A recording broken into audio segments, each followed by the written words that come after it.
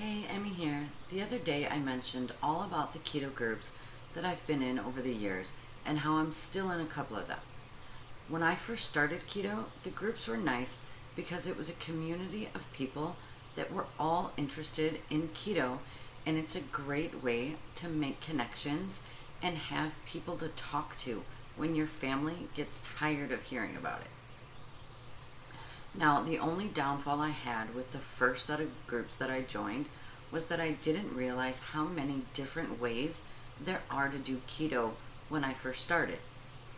When I had questions like how much fat I should be eating, or is it okay if I don't reach my fat goal, I would get completely different answers based on the group that I asked it in. Most of the time, the people in these groups are nice enough to want to help, but when they don't follow the keto the same way that I do, getting all those different answers made my head hurt. And in the end, I was still no closer to an answer. I would end up having to just do it myself, which meant going back on Google, looking for my answers. After a couple of months, I went through my keto groups, just reading people's comments and posts to try and weed out the groups that didn't fit my keto lifestyle. Now, I had gotten down to just a handful of groups that I stayed in.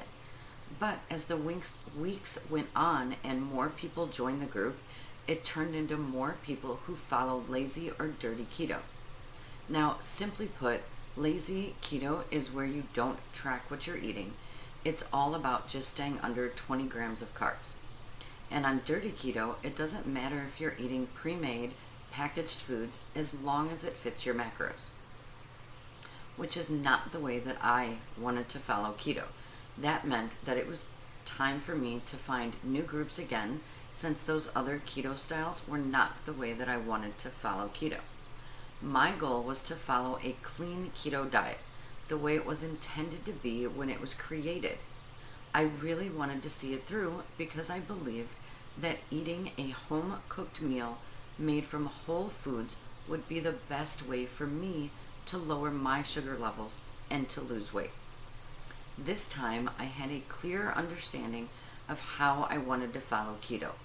So while laying in bed one night, I decided to search for the next set of keto groups to join, but I was going to be smarter about it this time. I laid there in bed and read all the group descriptions and the About Us sections before I joined any new group. This way it would align with my keto lifestyle.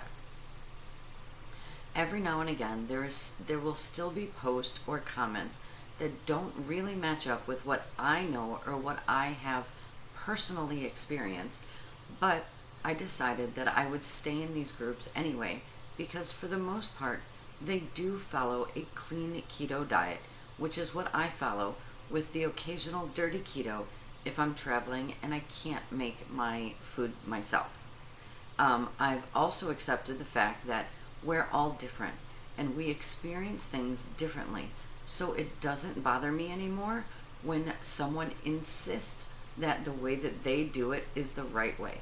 I know that a clean keto diet has improved my health problems while helping me to lose weight, so it's what I will continue to do. Now, comment below and let me know how many keto groups or pages that you're in.